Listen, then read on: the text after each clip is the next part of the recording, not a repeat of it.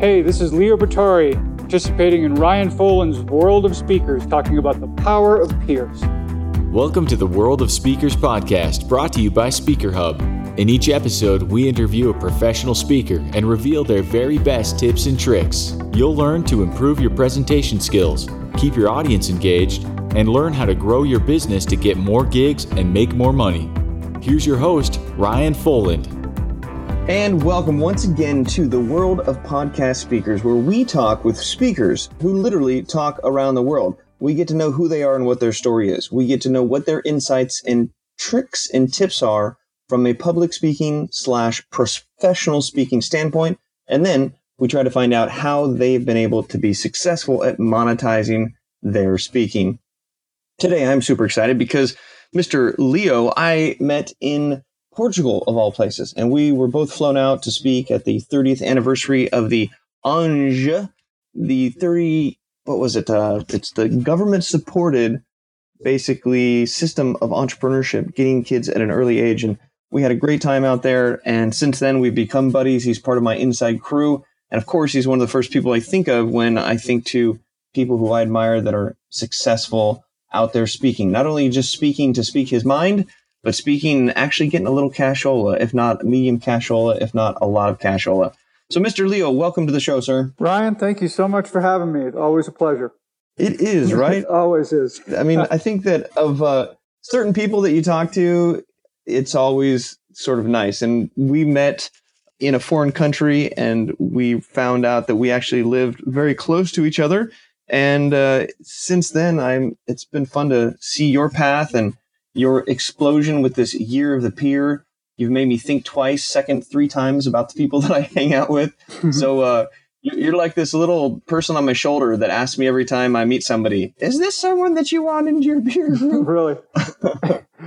Yeah. So let's have everybody else meet you a little bit. I mean, I know your story pretty well, but where did it all start from you? Because I know you weren't always doing what you're doing now. It kind of was a nice organic flow.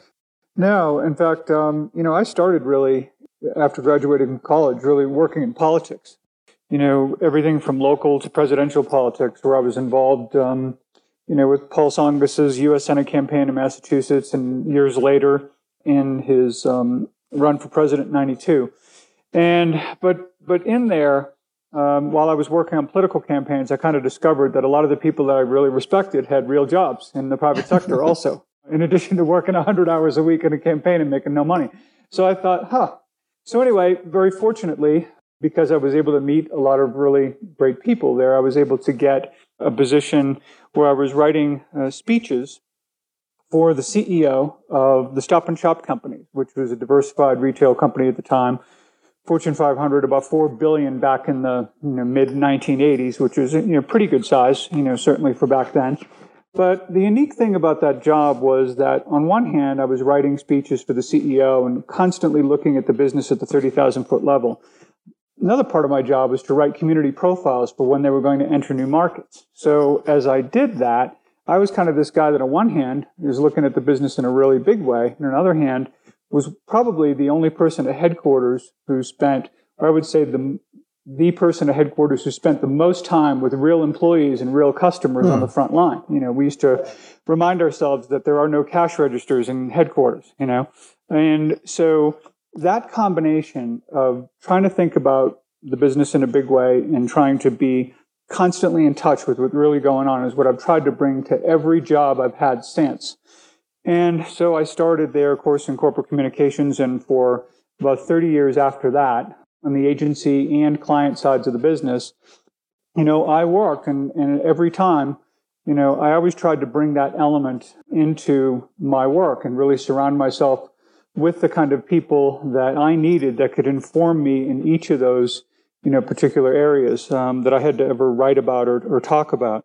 And so I was very fortunate. I worked at places like Mullen. It's called Mullen Lowe today, and Hill & Knowlton, but I also owned my own firm for 5 years. And while I was doing that, I actually joined a group called the WorldCom Public Relations Group. And it's basically a consortium of agencies from around the world. And what it does is it largely gives agencies who, in my case, I was based in Jacksonville, Florida, it gives me essentially best-in-class offices all over the country and around the world who I can partner with. So if I have a client that had a local need somewhere, I had a partner that I felt was reliable and trustworthy. And we used to meet twice a year.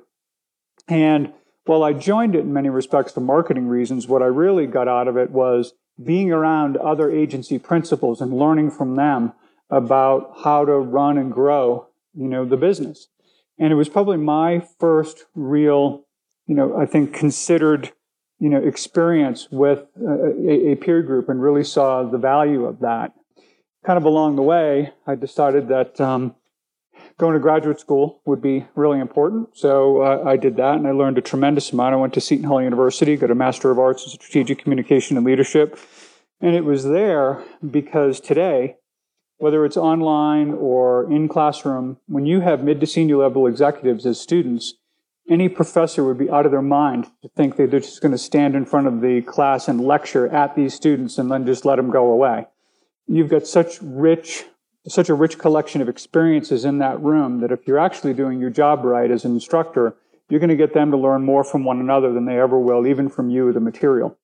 And so as a student, I experienced that. Later, Seton Hall was kind enough to invite me to teach in their program. I've been an adjunct now for 10 years. And as I was pursuing that, this idea of working for Vistage came.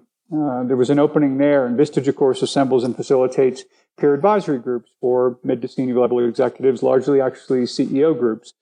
And they do it here in the U.S. and around the world. So on one hand, on the academic side, I'm working and seeing the power of students helping and working and learning from one another. And then I saw the same thing at work in the private sector. And even though I was at Vistage largely doing corporate communications, that later shifted to directing a thought leadership around this idea of who you surround yourself with matters. That we know that these peer groups work really well, but we didn't always have the ability to articulate how or why, which is why in 2016, along with Leon Shapiro, we co-authored a book called The Power of Peers, where we explored not just Vistage groups, but groups all over the country and all over the world in terms of how they work. And what we discovered was not only that a little bit of how these groups work, but in many respects, successful peer groups and teams share a lot of common characteristics in terms of what makes them successful. So with that kind of brings us to a bit of the present. You had mentioned the Year of the Peer. Yes. Hashtag Year of the Peer. Hashtag Year of the Peer. Hashtag Year of the Peer. And, as part of that, I'm doing CEO workshops and speaking and keynotes, all over the country. I actually did a workshop. You mentioned Portugal. I was just there a few weeks ago and did a workshop there. And it was just so much fun. I mean, being there, what that's like and what the energy in that building is at Ange is all about. Yeah, and even the facility is so crazy. It's this multi-level complex where you have crazy offices down below, mid-level. You have these crazy balconies. Up top, you have these different departments and rooms, and they have like young entrepreneurs all together, middle school aged entrepreneurs all together, high school aged together, and then grown-ups. And it's like a little university academy of entrepreneurs at every level. Yeah, and it's on the river on top of that. So it's like pretty. People will sit out in the grass and just kind of hang out and think about, what it is they're trying to create, but yeah, and you've got the fresh water that meets the salt water, and it's almost an actual, when I think about it, it's a perfect spot for you, because when you were starting off and you're writing speeches, you're looking at the macro and then you're into the micro. You're here in academia, like dealing with students before they get out in the real world, and then dealing with CEOs who were students at one point. I see you as this junction or the delta between the fresh water as it's coming and the salt water, and just kind of stops and you just navigate right there in the middle.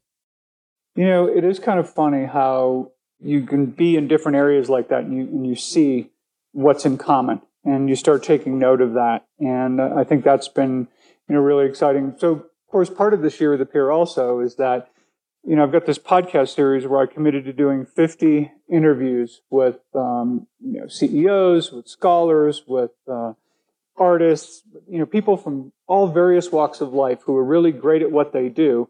And we talk about the people who helped, get them there. We talk about the people who they surround themselves with today, and to a person, there isn't one person yet who I've talked to who said to me, I've got where I am completely on my own. Never had any help from anyone, never did. Right. That doesn't happen, That isn't how we are successful. And the better we are It's surrounding ourselves with really good people that can, encourage us, that can provide us advice, that can hold us accountable for things that we say we want to do for ourselves in our lives.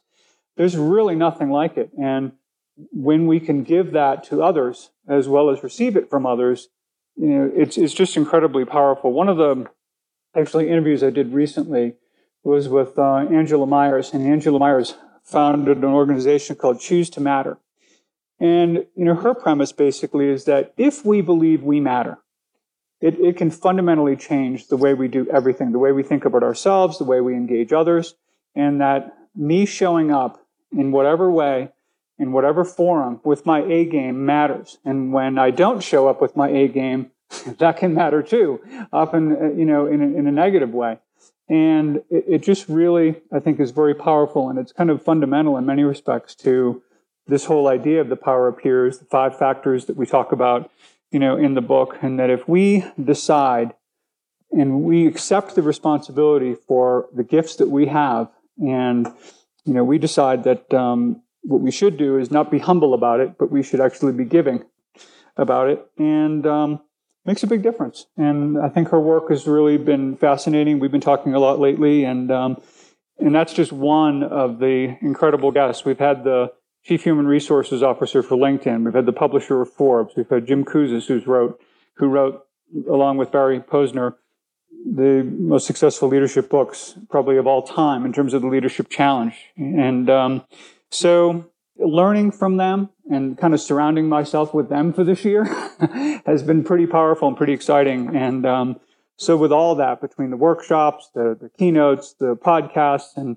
really what I'm doing with Everywhere I Go, the idea now is to put this together for a book that I'm going to be releasing in spring of 2018, which will essentially chronicle 12 kind of timeless takeaways from the Year of the Peer that we can take for ourselves in our personal life and in our professional life, and use those takeaways that I think were common among so many of the experiences that I had, and apply them to our own lives. Very commendable, sir. And I'm a big fan of your podcast. Actually, just the last one I listened to was with Miguel when you were at Ange in Portugal, and you're on different floors, and that was pretty funny. But anybody who is listening to this should also check out the Year of the Peer. And Leo, where do they find the podcast? What's the best place to point them for that? Well, they can certainly go to leobottari.com. They can also go to C-Suite Radio. They'll find Year of the Peer podcast on C-Suite Radio. We're part of that. Very excited to be part of that family. But of course, you can go to wherever you listen to podcasts. You can find it on iTunes, Google Play, Stitcher, any host of other platforms. You can go to YouTube and see them. What we do is record them on video and audio. And there's a lot of folks that really enjoy kind of seeing the video, because you can really see a lot of the reactions and just kind of watch the conversation as well as listen to it. And, that's kind of fun too. So it's, invite people to, and they can of course subscribe to it as well. They can also just go to Google and type in hashtag Year of the Peer. Right. So it's interesting that one of the last sort of concepts that you're talking about is this lady who was saying you have to believe in yourself and that you do matter in order to really succeed. And on the other hand, you're talking about this group think or this group mentality where we're all better together. And it almost seems like that junction again between the two different poles and where they meet in the middle, the salt water meeting the fresh water, in that when you talk about speaking and public speaking and or professional speaking, there's this individuality, but there's also this collective support and power. Like, I think that in a general sense, some people maybe when they're getting into becoming a professional speaker, by that I mean trying to get paid for their speaking and for the information that they're sharing, I can sense that there's almost this I am an island concept, right? It's me. I don't really want to necessarily reach out, but there's so much power, and I found so much value in connecting with other speakers, supporting them, helping give them opportunity, doing what I can do to help everybody else. And that just comes back tenfold. So I wonder if you can speak a moment on the challenges between this mentality of an individual and sort of I'm that person speaking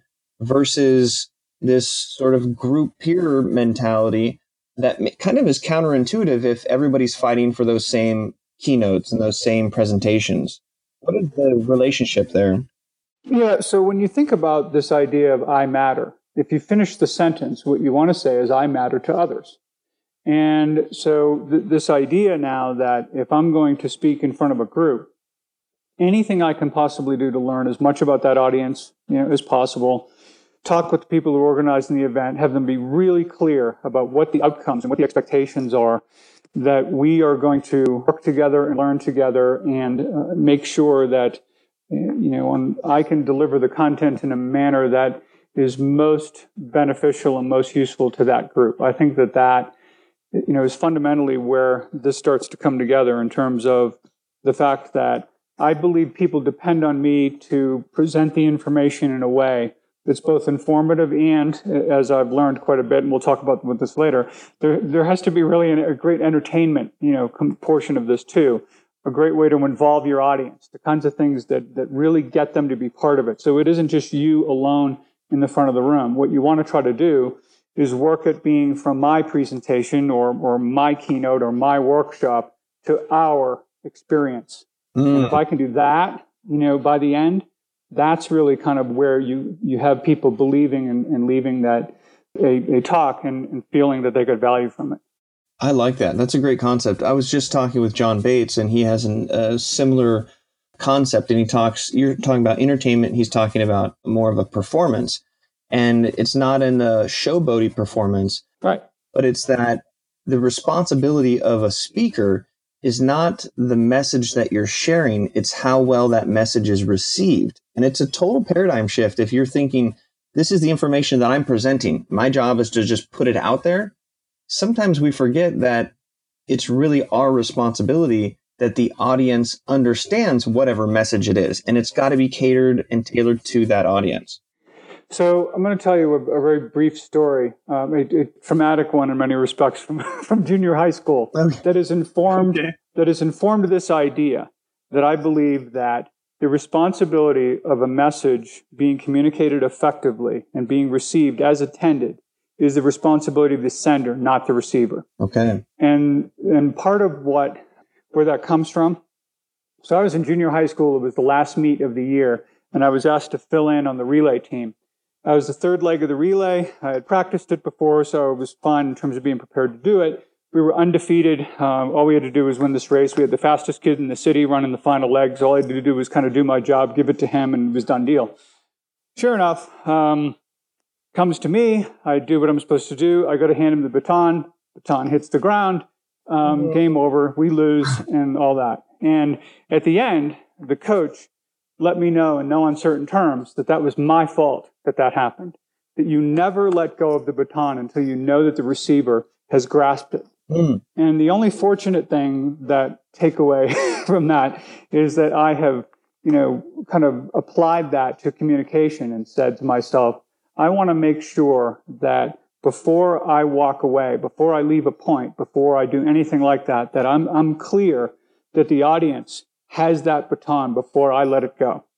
And I think fundamentally, if a speaker, writer, whatever, can accept that responsibility, it can be very powerful and a real game changer for how people communicate. That's it. It's called the, let's combine it with your last name.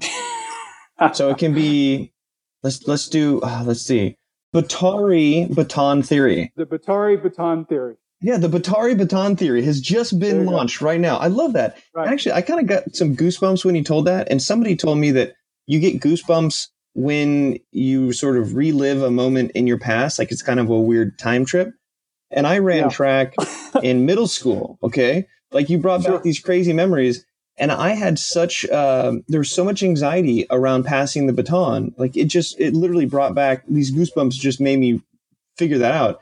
And it was enough anxiety for me that in high school, I didn't run track. I just did pole vault. And I just had one big baton that I was in charge of the entire time and just owned the responsibility for it. But what a great analogy of a speaker handing off that baton to the audience, but not letting go until you are sure that the audience has a hold of it. And a second lesson that I always found really valuable, completely different context, was when the speech that Lincoln gave at Gettysburg, most people may or may not know that Lincoln was not the featured speaker that day for that event. It was Edward Everett, who I think he was a former Secretary of State. I believe he was governor of Massachusetts.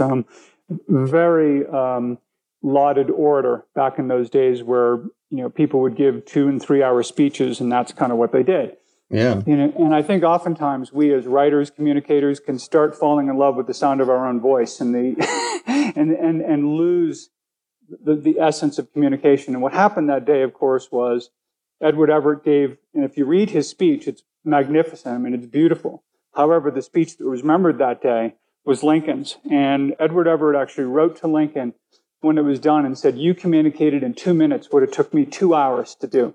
Wow. And he said, "And yours will be the speech that will be remembered from that day." And of course, wise as he was about public speaking, there's hardly too many speeches out there that that have stood the test of time as being better examples than the Gettysburg Address. So pretty cool stuff when we really start thinking about our audience and really think about communicating and think about the audience as primary and not think about, our own egos and sound of our voice and all of that. Yeah, no, I think that's very true. And sometimes culturally, the longer you speak, the more weight what you say is held. And that's what I try to fight with my whole 3-on-3 theory, is that for me, I believe the more you talk, the less people listen. And the less you talk, the more people ask questions. And that questions is what drives the conversation, even if it's like a one-to-many situation. And I think the challenge comes, though, when you have a 30-minute or a 45-minute keynote slot that you have to quote-unquote fill. And then really the question is, how can I use that time to create the most value for the audience that I know that they're going to leave with to pass that baton, according to the baton theory that we have now. Yeah, there we go. So I mean, these are great tips, and I want to continue on for a little bit of your best and brightest tips. You've got the Batari baton theory is number 1. Yep. The Lincoln length theory is number 2. If you can create a message in 2 minutes that would take you 2 hours, you need to apply the Lincoln length theory. What are some of these other just crucial elements? And I think some of our listeners are either beginning, some of them might be in the middle stages, and some of them might already be well advanced as a speaker. My favorite tips are the ones that apply to them all, because John Bates, fresh in my mind, because he was, we were just talking a while ago, he talks about having this beginner mentality where however professional or advanced you are, having this beginner mentality will really take you to that next level, because sometimes we get advanced, we forget about those basics. So what are some more of the crucial basics that you find that you leverage all the time and continue to work on? So I would say one of them is to get to whatever. So if I'm speaking at an event, and not only, of course, do I want to make sure I'm there early and do my own setup and all that kind of stuff, but I want to get that done as quickly as possible so that I can go out into where people are getting ready to sit down and talk and introduce myself and get to know some of the audience members. Oftentimes, and I'll ask questions, and oftentimes I will either learn some things that I'll incorporate right into the presentation that I'm making. It actually creates a good comfort level with me, because I start building a rapport with the audience. They start getting to know, who I am beyond just being kind of removed in that way, at least initially, when you're on stage or something and they're, sitting at a table or, in their seats.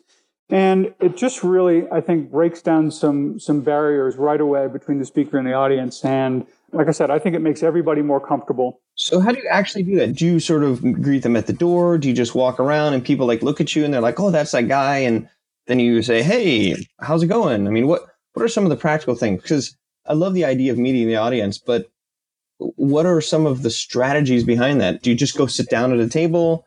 Is it more of an organic, you're just kind of hanging out? Because I can feel that awkwardness of maybe people not knowing if they should approach you or what works for you. Yeah, so I would say that I fall short of sitting at their table, because that feels a little bit okay. Yeah, However, that's something that Ginger MC would do. He'd pop in and be like, hey guys. and that's when they say, excuse me, we're having a conversation here, would you go away? No, I think you kind of look for your opportunities, whether people are sitting down, standing up, whether you're at the door. I would, again, I don't try to put them in a situation where I'm standing at the door and they have to, I put them in a position where they have to do something or say hello. I'll typically walk up. You get a feel for, you may make eye contact with someone and just say hello and walk up. I'll introduce myself and find out about the people there and why they're here, or, what they hope to get out of it today, maybe. Sometimes it doesn't always get that involved. It just kind of depends, on the people and what feels right in the moment in terms of how far to take the conversation. But even if it's just getting a few people's names and just creating some level of familiarity, like I said, I used to use it initially as something that just created a greater comfort level for me at the start. And then I really, over time, I use it and I think get a lot more from it, both in terms of maybe I can incorporate some content from what, I can say, hey, talk to someone in the audience just 2 minutes ago about boom, and here's the situation they talked about. And it really connects you immediately and makes the other thing is your audience doesn't want to feel like you're giving the canned speech that you give 1,000 times at every other conference, right? I mean, It's got to feel like this is for them and it's specifically for them. So it could be the way the slides are done and opportunities to note, where you are and who you're with and the fact that what you've got here today was prepared, very specially for them. And in most cases, well, basically for me, in all cases, they are. I mean, granted, there's a core of content, but it's wrapped and framed, in a way that is going to be very specific to what, the needs of that audience are all about. So that's a great sort of reverse engineering concept, right? I mean, you're literally speaking with the audience members beforehand to build rapport, but being able to incorporate that into your speech so they feel like it's something catered to them versus something that's just plucked off the shelf. Yeah, or even, I think there are a lot of authors, for example, who, there's nothing, a pet peeve of mine is when, so an author writes a book, I read the book, I go to hear the author speak about the book. The last thing I want to hear is having the author go through and speak. Just read the book, right? Just to the book. Yeah, I read the book, got it. You know what I mean? I want to hear the other stuff, And so I'm always really mindful of that. Like, how can I introduce things?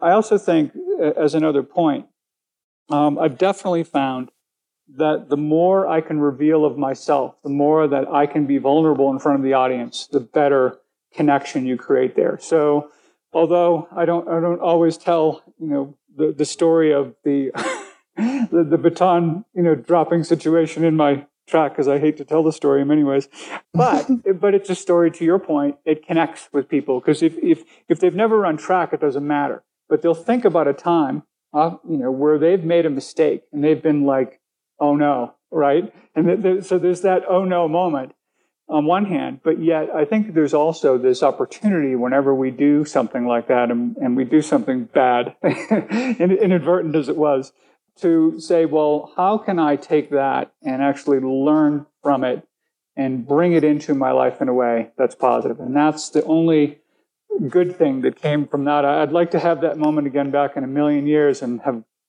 won that race as we should have.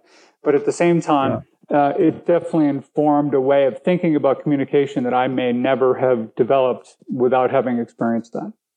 And I think that it's empowering if you think of it that way, because you're really talking about authenticity and being vulnerable, but in a way that shares these lessons of failure, which humanizes you at the same time. Back behind that is some sort of a lesson or a process.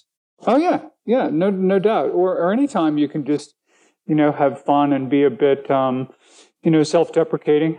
So every once in a while, I do workshops for Vistage. And I was introduced one time as, this is part of a speaker series where Vistage has world-class speakers come. And of course, I started out with the audience and said, hey, great to be here. I'm glad to be able to replace the world-class speaker you're supposed to have here today. And everyone has fun with that, right? They laugh right. and it immediately just kind of cuts through and breaks down barriers that I'm not there to my job isn't to prove to you or anyone in that audience. It's not about me, Tony Lowe, who I think is one of the best presentation trainers in the world, told a story about when he was young and delivered a speech in South Africa. And so he delivers the speech. He comes down from the podium, and a guy basically said to him, hey, kid, nice speech. Don't be so selfish next time. And he immediately knew what he meant. And it said, and this is why a lot of speakers can get really nervous. They care more about their own performance they do about the value that they're supposed to be delivering to the audience. And if you care more about the audience, everybody wins. And I think it was a great lesson that Tony got early on. It's a story he told me that I've never forgotten. And every time I try to kind of take on that feeling that I'm being evaluated out there, I have to start remembering that the reason I'm here isn't because we're having a speaker contest, and that they're going to rank me in some way. I have to let go of all of that. And I have to make sure that I'm really care about the audience and the outcomes and all the things we talked about earlier. And that's what makes for, I think, a winning, presentation, whether it's a keynote, workshop, or whatever.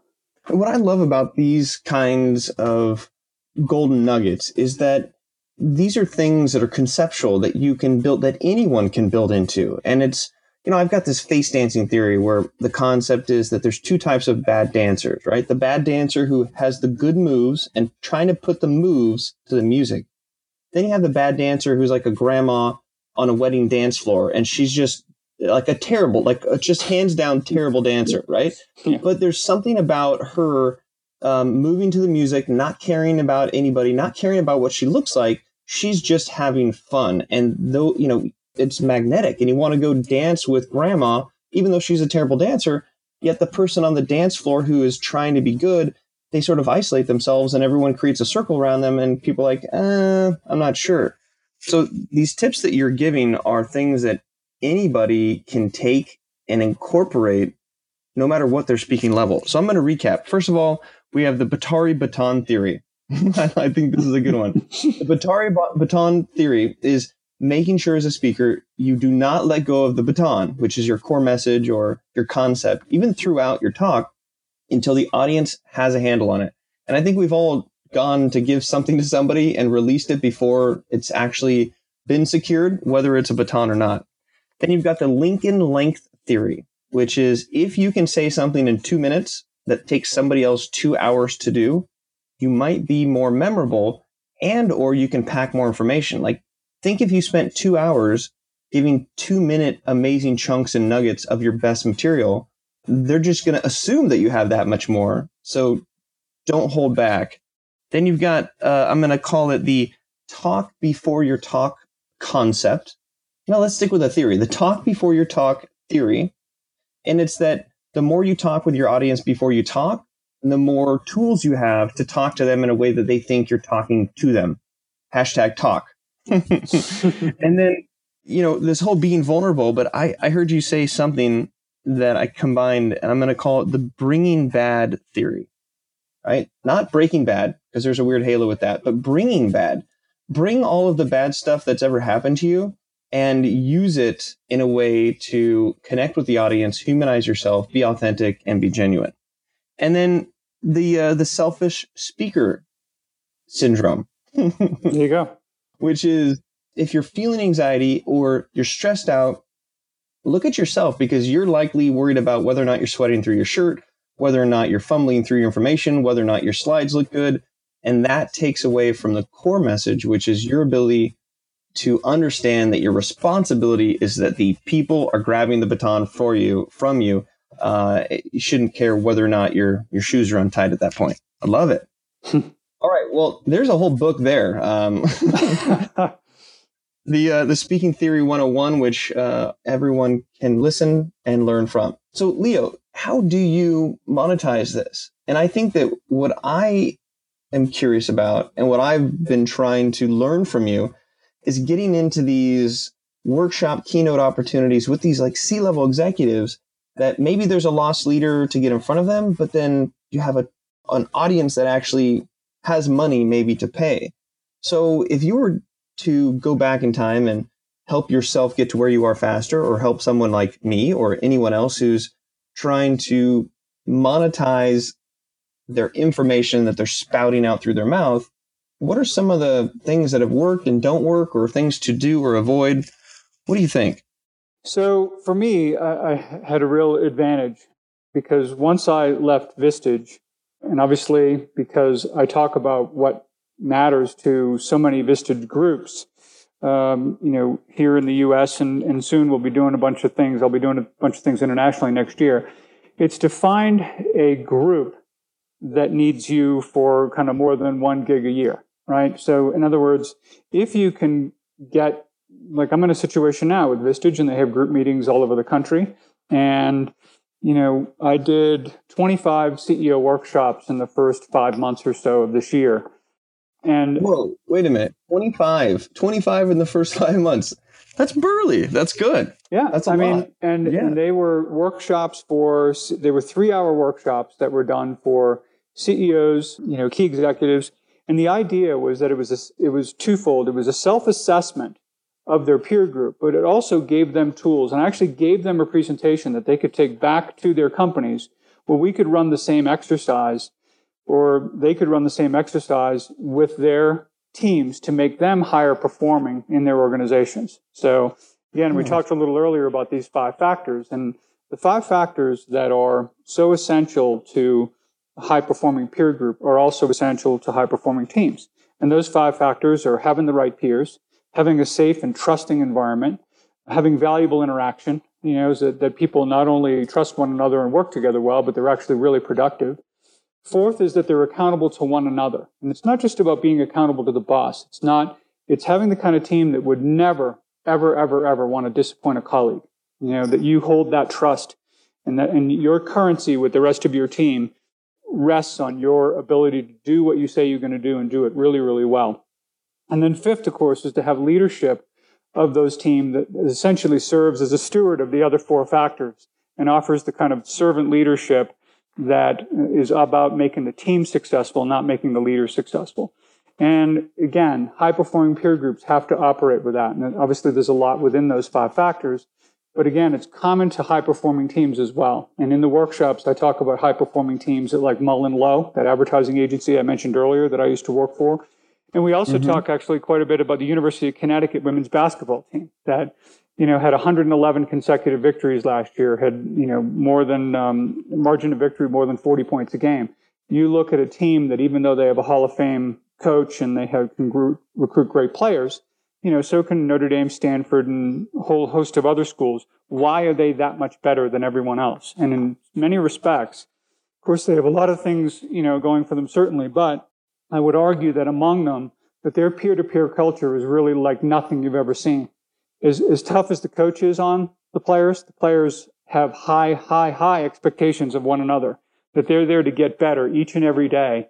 And they set their own standard of excellence, which is why just being a little better than the next team is not what they're about. That's why they win the way they do.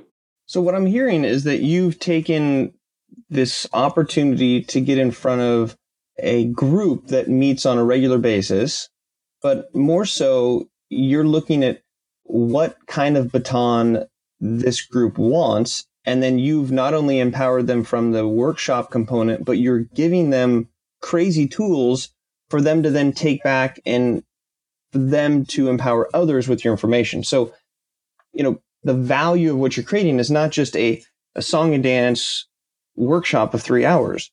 You were addressing a core need of that audience, and not just for that 3 hours, but you're giving them tools that then they can take back and have a multiplier effect on the information that you've given them. And I'm assuming that the feedback and the value that provides to that group goes back up the chain, and they're like, that was amazing. So Vistage calls you back and they're like, we need you to do it again at 25 more times in the next 5 months. So is that value that you bring, the ability for it to extend beyond your workshop, a big part of why you're able to be paid for that? It is. And it's also when we talk about the power of peers. So when I do a workshop for Vistage Group and a chair loves it, members love it, what does he do? He tells all the other chairs and says, you've got to get this guy and come and speak to your group.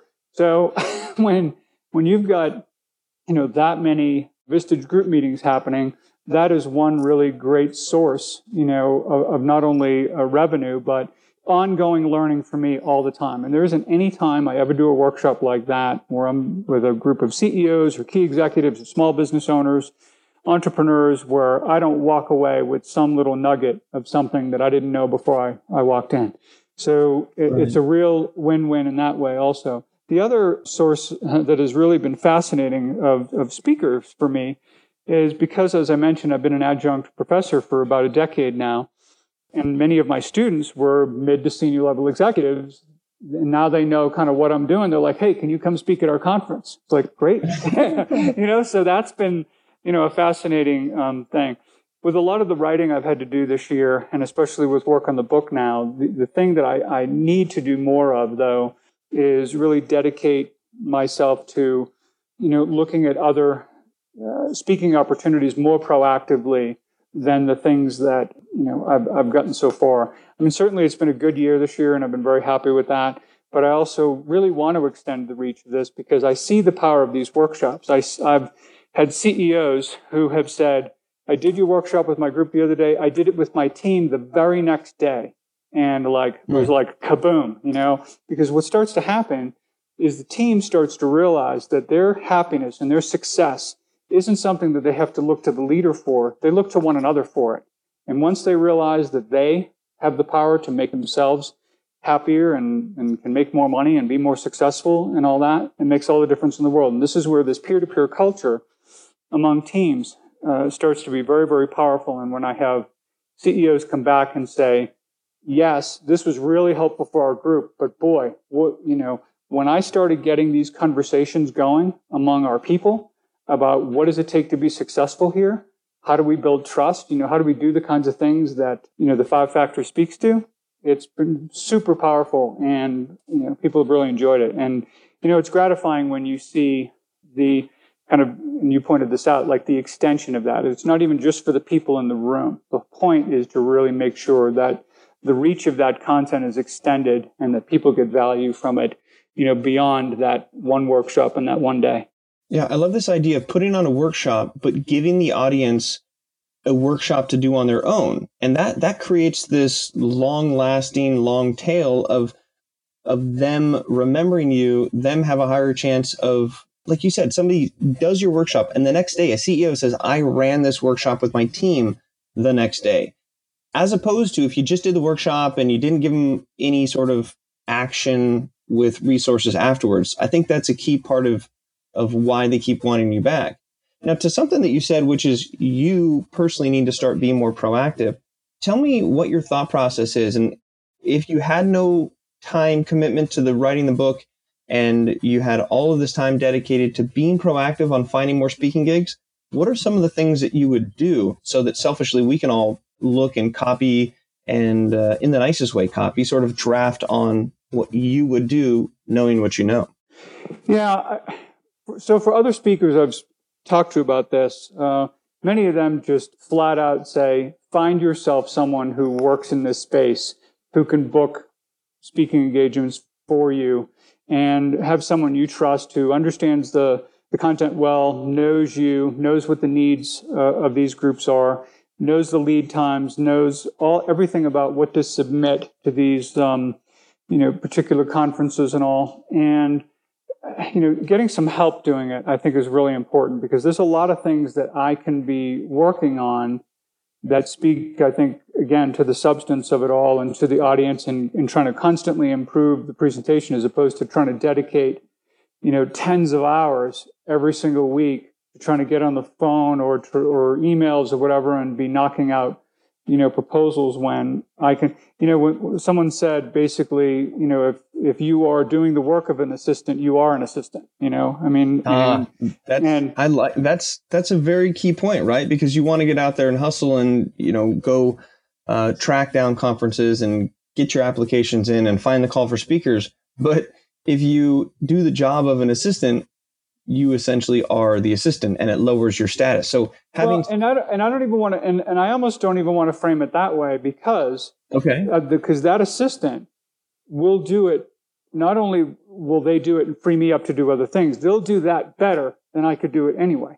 I try to even think about that more as a real partnership than something that's below. It's just a question of, how do I go about spending my time in the way that is going to be most valuable for really everyone, overall.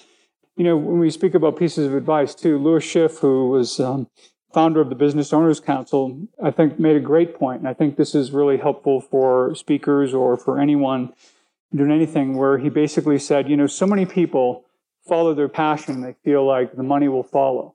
He said, what you do is follow your passion, but then follow the money. And I think it was really brilliant because the idea, of course, is that find out who are the people that want to pay for what you love to do and focus your energy on time on those particular groups or audiences or organizations, whomever it happens to be. And you've talked about this many times in terms of have some real focus, right? The more that we try to be all things to everyone, the more that we're going to mean nothing to anyone. Right. Yeah, exactly. So I think there's an aspect of that too, that when we imagine how do we grow our speaking practice, for example, I think that's a big part of it. Yeah, there's an amazing documentary I was just turned on to. It's a 4 or 5 part series called The Defiant Ones. And it basically tracks Jimmy Iovine and Dr. Dre on their 2 different paths and all of basically the history of hip hop and Interscope Records and everything. And there's this one really powerful moment where he just talks about, do you know the reason why horses have blinders on?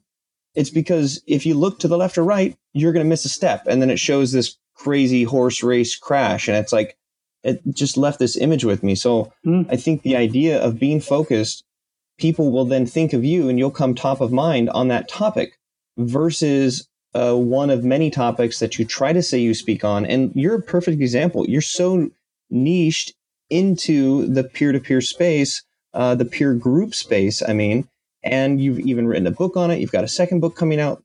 If someone were to want someone to speak to a peer group, you're going to come top to mind. And I think that that's a huge piece of the puzzle, really. So this is good. I'm motivated. I'm gonna get my assistant to get out there and do a better job than I can of wrangling up some opportunities. I'm going to leverage the people that I have to see if I can get into some of these little CEO groups so that it has an extended version.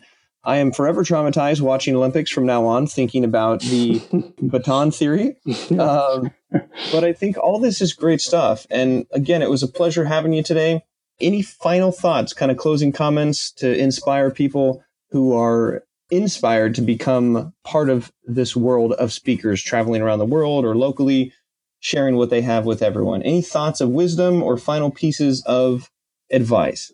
So I would say, to the extent that you can get your audience involved in your talk, sometimes even physically involved in your talk, and if you can be fearless about doing it, you'd be surprised what you can do. So very quickly, and I won't get into the explanation of it so much as in these CEO workshops I do, we do an exercise where I have them thumb wrestle each other. And if you can imagine what that's like, right? So you think, oh, right, these CEOs are going to get thumb wrestle. They turn into 8-year-olds faster than you can possibly imagine. And it's the funnest part of the thing. And yet when they realize the larger point that's made of the thumb wrestling exercise and what they get and how, what I basically say is that they should deliver this and get their teams to do it. And I said, in the spirit of the fact that you would never ask your team something you wouldn't do yourself, get up. And everyone gets up and they do the thumb wrestling and it's a ball. It's the funnest part of the whole thing. And yet, it might be something you'd be hesitant to do because it's like, really? Right. They're gonna like laugh me out of the room. Oh no, way into it, way fun. So don't be afraid to, get them involved and have a little fun at the same time. And excellent. Really great benefit from it. And if somebody wants to connect with you online, what's your favorite platform for them to do so? Well, certainly, my website, my LinkedIn profile. I always invite people to connect with me on LinkedIn. I always enjoy, meeting new people and learning from them on LinkedIn. And, I think those two, I certainly am active on Facebook and Twitter as well. But I think if people can connect at leobatore.com or look for me on LinkedIn, that would be great. We'd love to connect. Awesome. We'll put all that stuff in the show notes. Leo, it's been a pleasure, and hopefully we'll see each other soon, whether it's in Portugal or a CEO group or around the world somewhere, somehow I will challenge you officially to a thumb wrestling match. Awesome. Look forward to it. All right. Thanks, Leo. This is Ryan Foland, and you were listening to The World of Speakers, where we help you learn the tools and tricks to become a world-class speaker. If you want to find more podcasts, it's easy. Go to worldofspeakers.com. All right, this is the Ginger MC, and I am signing out. Goodbye.